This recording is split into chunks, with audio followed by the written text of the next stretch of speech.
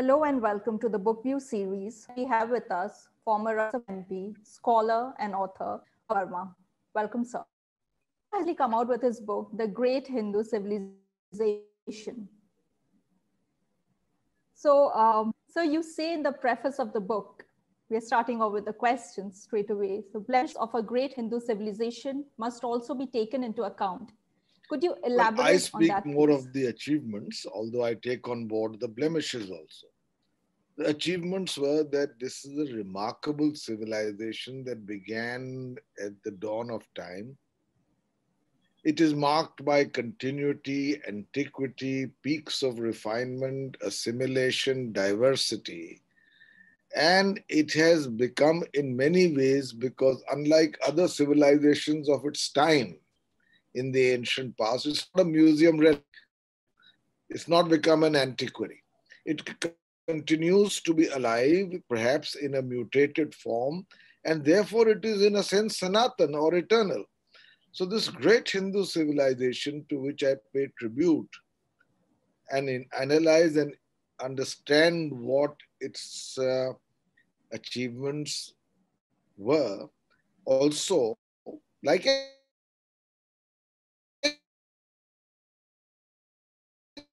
any other civilization, was not with I have referred to and tried to put them in perspective.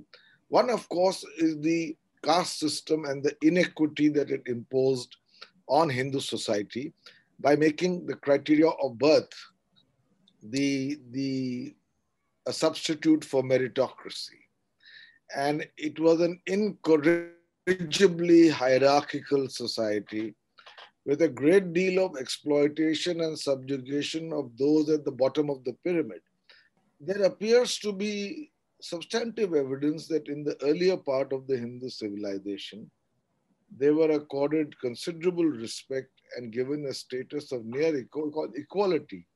You must have heard of the famous ladies Gargi and Maitri.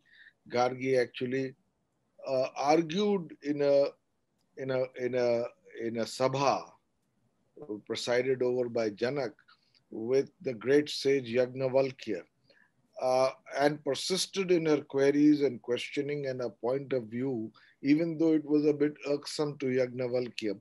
She was, it not only showed that women could be equal participants in meetings of this nature, but that she could hold her ground. We also had strong women, like, for instance, Draupadi.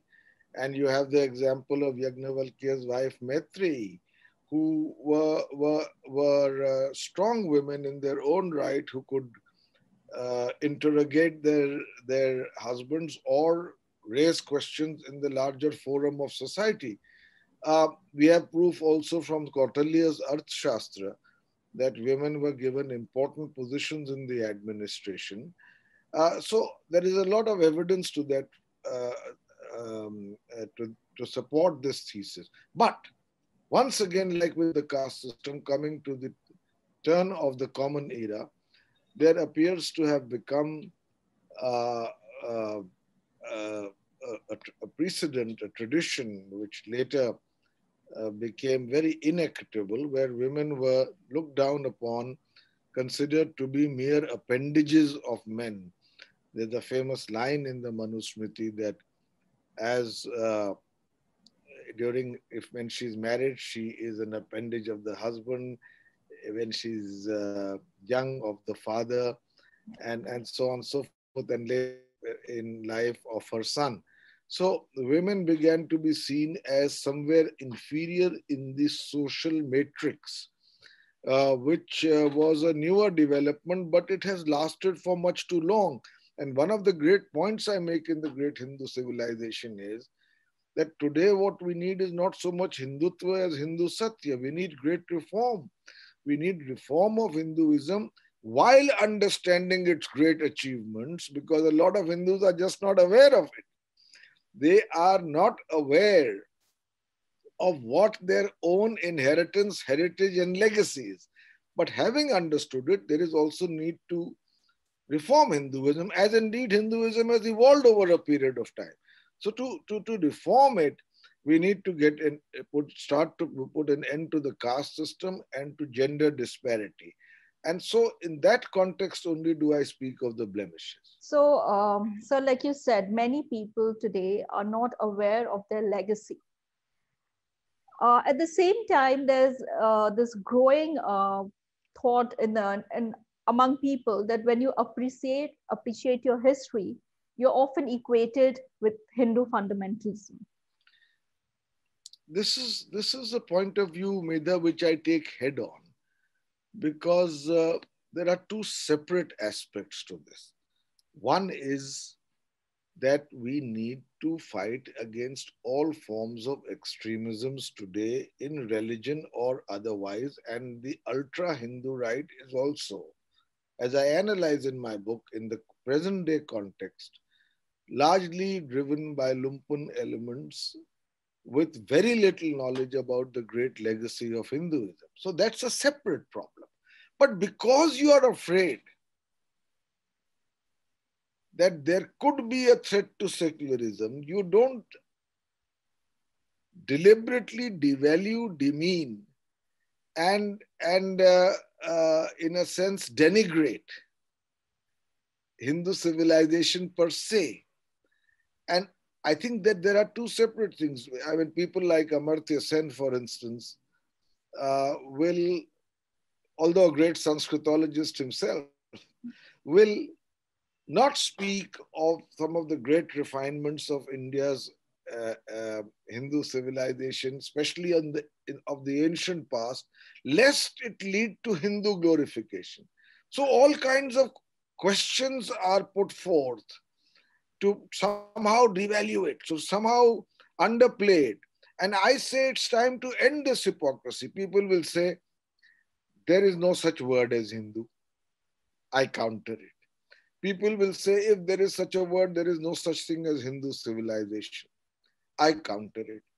Then people will say, if there was a Hindu civilization, it was for over a millennia more Buddhist than Hindu. I have great respect for Buddhism, but I counter it because Buddhism was an offshoot of Hinduism, as was Jainism. Then people will say Hinduism itself is not a unified religion. Wendy Doniger says it's a cross between a hedgehog and a tortoise. Now, this kind of uninformed critique, then people will say, don't talk of civilizations, judge everything from the prism of class. Were they feudal? Were they serfs? Yes, we need to speak about the economic aspects of the society, but let's not throw the baby out with the bathwater, as it were. So, all kinds. Then people will question the antiquity of this civilization and any attempt to use the latest scientific evidence, geographical, textual, archaeological, hydrological, satellite mapping, etc., to show the actual antiquity of this civilization based on the existence of the river Saraswati is poo-pooed, is looked down upon by people who say this is only an attempt towards Hindu glorification. But you cannot ignore the objective facts of history. That's my point. So, we should not conflate two issues. One is, we need a sane Hinduism today, a revived Hinduism. Will there be a renaissance in Hinduism, but let it not become, let us not fall prey to the attempt by some to make it a copy of the Semitic faiths or a Wahhabi Hinduism or a Talibani Hinduism. This is not what we want. And we need to fight that. That's a separate matter. Also, we need to fight the tendencies towards xenophobia and chauvinism. Only right. But in order to do that, please don't gloss over the objective facts of history and give credit where it's due, and stop making this linkage that if we give credit where it is due, it will lead to Hindu glorification. Similarly, during the Islamic conquest, I am all for the syncretic culture that developed as a consequence of that the Muslim rule in India. But let us not gloss over the facts of history by saying that there was no destruction, there was minimal destruction, there was no destruction of temples, that the invaders were not inflexible proselytizers. There was huge damage to Hindu civilization of an unprecedented kind, a kind that was rarely seen in history and certainly never seen by Hindu society before, where on the basis of religion, a great deal of wanton destruction took place. Let's record that. Let's take it on board. Then let's not excavate the past for present acrimonies. Let us accept what was, reconcile with it, and move on to build, in the real sense, a modern, plural republic, tolerant to all faiths, which is what our constitution guarantees us. But by trying to do that, for instance, you will make the entire Muslim rule Akbar as emblematic. So you will say now Akbar had the Deen-e-Ilahi, Akbar abolished the jizya tax, Akbar was married to a Hindu, Akbar was more tolerant, so he is emblematic of entire Muslim personal rule. Muslim rule. But that was not the case. Even Akbar was succeeded by much more bigoted kings like Jahangir and Shah Jahan and even worse Aurangzeb. So we need to give the facts as they were, understand them, accept history, and move on to the present. So, like we were talking about how people need to accept everything and reconcile with it. So in that, what is the idea of a Hindu today? Of what? Of a Hindu. I mean, how would you define a Hindu? No, you see, Hinduism has no one text only, no one pope only, no one grand temple only, no one only prescribed ritual. So in many ways, it's a way of life. And that is how we need to be. But I often wonder, Medha, I often wonder why Hindus themselves are so incurious, bordering on indifference to the remarkable treasure house of their own heritage and legacy. It's a curious phenomenon. There is so much on offer and so little interest. Sometimes I think, people don't know what the three foundational texts of Hinduism are: the Upanishads, the Brahma Sutra, the Bhagavad Gita. People don't know that there were 6 systems of Hindu philosophy: the Nyaya, the Vaisheshik, the Sankhya, the Purvamimansh, the Uttarmimansh. People don't know the remarkable social institutions such as the 4 Purusharthas, the 4 ashrams. People don't know that India was the first country to elaborate upon the most remarkable and intricate and sensitive theory of aesthetics, which is the rasa theory. People don't know of the remarkable bhakti movement. For 600 years, one way we survived Muslim proselytization and antipathy towards Hinduism, that Hinduism itself democratized itself. Instead of being top down, it became bottom up. And the bhakti movement, with its simple rituals of prayer and kirtan and chanting, and the remarkable efflorescence of poetry and devotional fervor that it marked across the length and breadth of this country. People don't know. So I say that a Hindu, in a sense, is right. It's a way of life, because Hindus, contrary to what some of the ultra-Hindu right tries to say, we will tell you what to do, what not to do, what to eat, what not to wear, how to behave and how not to behave. Hindus don't like to be told that. They are an eclectic faith. They are an eclectic faith.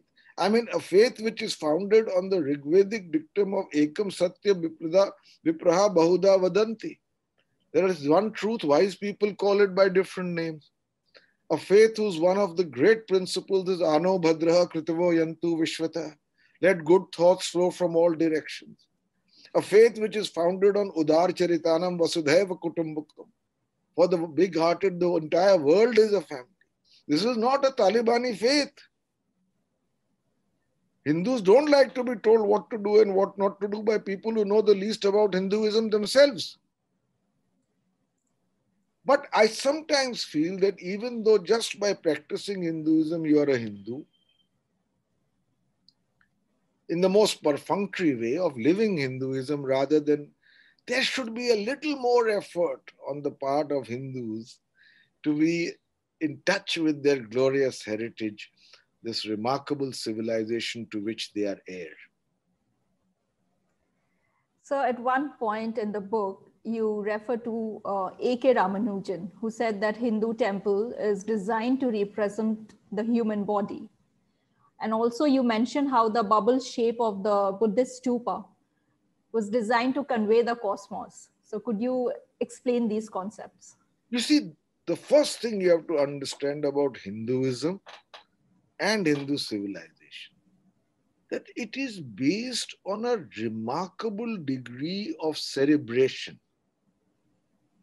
of application of mind, of concepts, of intelligence applied to social usage, of ideation. It's a tremendously cerebral civilization and religion. There is almost nothing done in Hinduism without considerable concentration of thought behind it. A temple also, which is a place of worship. A.K. Ramanujan compares it to a body because of the manner in which it's structured. The outer entrance into a courtyard, then a vestibule, then another mandap, finally leading to the Garbhagriha, where the idol is placed, the placement of the shikhar, which is equivalent to the head on top of the Garbhagriha. He compares it to a temple because even if you go into the manner in which a temple was built and the science then followed for its consecration, 365 bricks put in a certain way representing the seasons at the right time, the whole theory of Vastu Shastra, and the many treatises we have on architecture. So it's not happenstance. It's not that you create a rubble and call it a place of worship. There's a lot of mental application that goes behind it. And it is in this context that A.K. Ramanujan, a great thinker in his own right, who said that it's like a temple. A.K. Ramanujan also famously said, when asked about the diversity within Hinduism, that it's like a trouser. Singular at the top, plural at the bottom. So that is also Hinduism. And people, I'm amazed, like Wendy Doniger, crucify Hinduism on the basis of its diversity. They are completely flummoxed by the diversity of Hinduism. At one level, Nirguna, without attributes, Brahm. At another level, Shagun, where we have thousands and thousands upon deities. To a Western mind, it's very difficult to absorb how are both possible, whereas to the Hindu mind, there is no contradiction whatsoever. If you believe in the Nirguna, which is all pervasive, immanent, omnipotent, omniscient, it is there in you and me and in everything. You can worship a rock, a stone, a piece of a tree, a river. They're all emanations of that same Brahm. But having secured that belief, you say, let the imagination run riot in giving this great Brahm manifestation in accordance with human categories. So our gods will have 4 arms. You will see that we extravagantly humanize our gods. But in the Hindu mind, there's no contradiction because the Nirgun Sagun theory is so beautifully balanced. So these are things that are, we need to understand. We need to understand. So William Dalrymple is also supposedly coming out with a similar book. Your thoughts on that? I'm a friend of mine. Some of his viewpoints, especially on the Islamic conquest, I have contested in my book. But he's somebody I greatly respect, and he's a good friend. And I know one thing about him, that anything he comes out with is meticulously researched, and therefore I look forward to the book. But I believe it's something to do with ancient India, and in particular the export from India of India's culture to other territories abroad. But I'm not sure. So lastly, I would like to ask you, you have come up with 3 very deep research books in quick succession. So do we see something of a lighter nature? Well, I've written a novella recently. After this book was written and while it was to be published, I think it's the sheer compulsion of continuing to be absorbed in some project relating to writing. So it's a novella, which will be much lighter reading and which will be much more interesting reading. And I hope to complete that's, it. I didn't mean to say your books are not interesting. They're brilliant to read. I mean, no, it's in the genre of lighter reading, as you put it. This novella which is coming out. Good. Okay. So thank you, sir. Thank you for taking time out today for this conversation. It was really very enlightening. Thank you for being with us today. Thank you.